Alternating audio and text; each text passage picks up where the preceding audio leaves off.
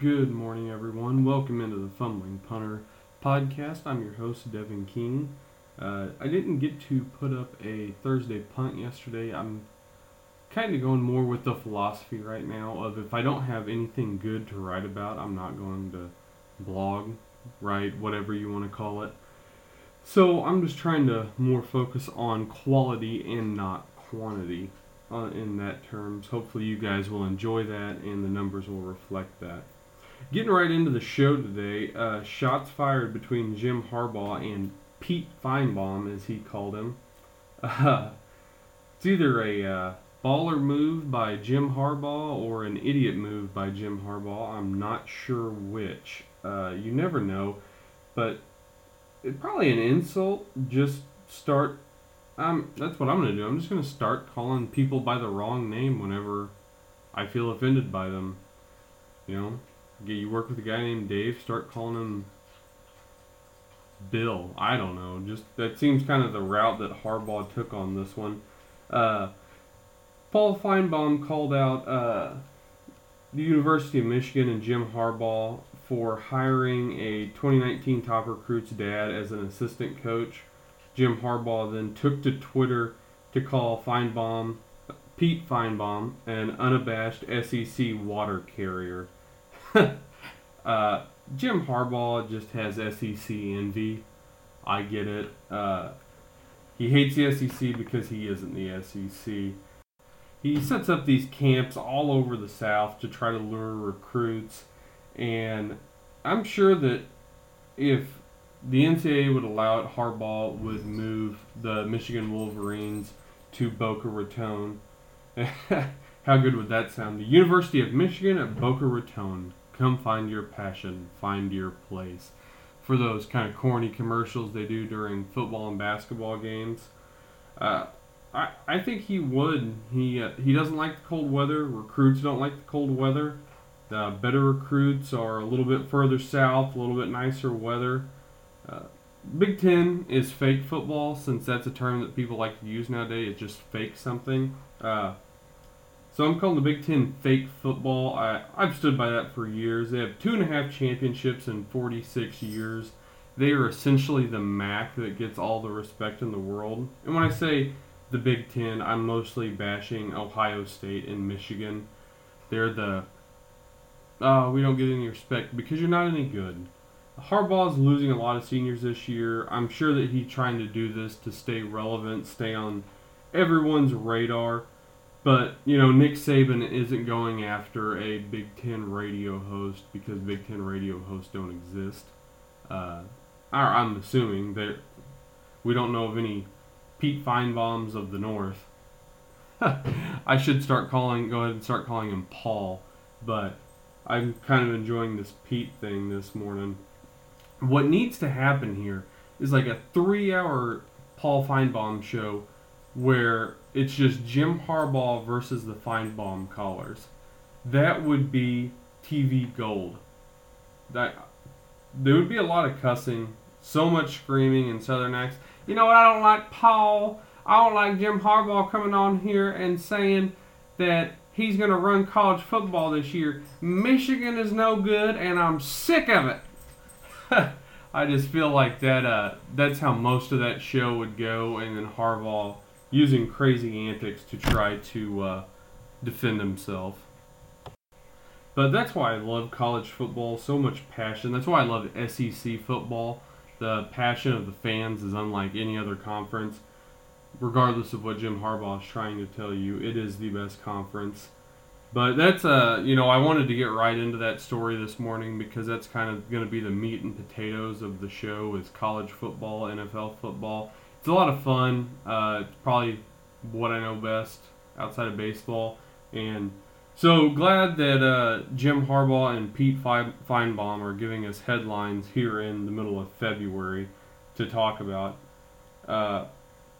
Speaking of college football, Alabama still hasn't hired an offensive coordinator since Steve Sarkisian left for the Falcons. I love the idea of either Chip Kelly, Helfrich, or Derek Dooley. Dooley would kind of be an outside name, but it would be like how Nick Saban revitalizes everyone's career before they go take good jobs. I don't know if Florida Atlantic. The Owls are really a good job. Probably a good job for Lane Kiffin and where he was whenever he arrived on campus in Tuscaloosa.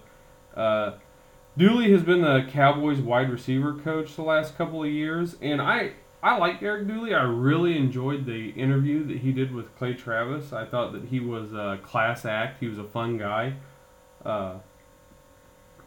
And, you know, when you're looking at Chip Kelly right here, that would be the most talent Chip Kelly has ever coached. And I think that Jalen Hurts kind of fits what Chip Kelly does. Kelly would probably have to incorporate a little bit more downhill running. You know, Scarball is like basically a linebacker that runs a 4.40, 4.340. So you need the big bodies running downhill. But Helfrich and Chip Kelly could both bring something very unique to that offense and make Alabama very dangerous. According to the Bleacher Report, Darrelle Revis was arrested for 4 felonies in Pittsburgh last night. I believe it was robbery, aggravated assault, and the big one was making terroristic threats. Lucas pointed out that Pittsburgh PD once charged Joey Porter with the same thing. Seems like kind of a serious charge to be thrown around.